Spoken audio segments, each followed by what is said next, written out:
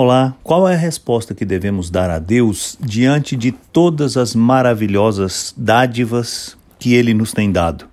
Como devemos nos portar? Como devemos viver? Escrevendo aos Romanos, o apóstolo Paulo faz uma longa exposição sobre a obra redentora de Deus em nosso favor. No capítulo 12, ele começa uma nova sessão e ele diz assim aos irmãos de Roma e a todos os cristãos no versículo 1. Portanto, queridos irmãos, eu apelo pelas misericórdias de Deus que vocês ofereçam seus corpos a Deus, que eles sejam um sacrifício vivo, santo e agradável a Deus. Esta é a verdadeira adoração que vocês devem oferecer a Deus. Esta é a resposta adequada. Diante de toda a maravilhosa obra que Deus fez por nós, está fazendo em nós, e todas as promessas que Ele acrescenta a estas obras, nós devemos entregar a nossa vida por inteiro. Isto significa oferecer-nos como um sacrifício vivo. Este é o culto razoável, que faz sentido, que Deus espera de nós. Ele não quer uma parte da sua vida. Ele não quer uma parte do seu tempo. Ele não quer fazer parte acessória do seu dia a dia.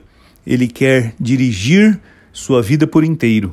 Ele quer fazer parte de todas as ações, escolhas, pensamentos e palavras da sua vida. E assim, devemos responder ao Senhor em gratidão. Devemos entregar-nos completamente.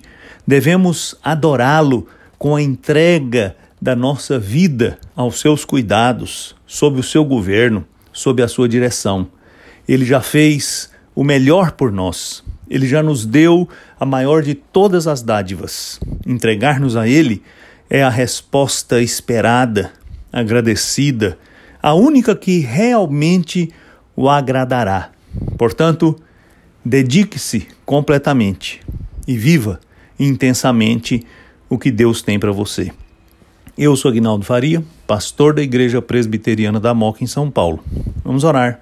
Ó Deus, eu te agradeço de todo o coração pela obra maravilhosa que o Senhor fez, está fazendo e ainda fará em nós. E consagro a minha vida e suplico ao Senhor que mova o coração de todos que ouvem para se consagrarem também inteiramente a Ti, para Te adorarem de todo o coração. Eu te peço em nome de Jesus. Amém.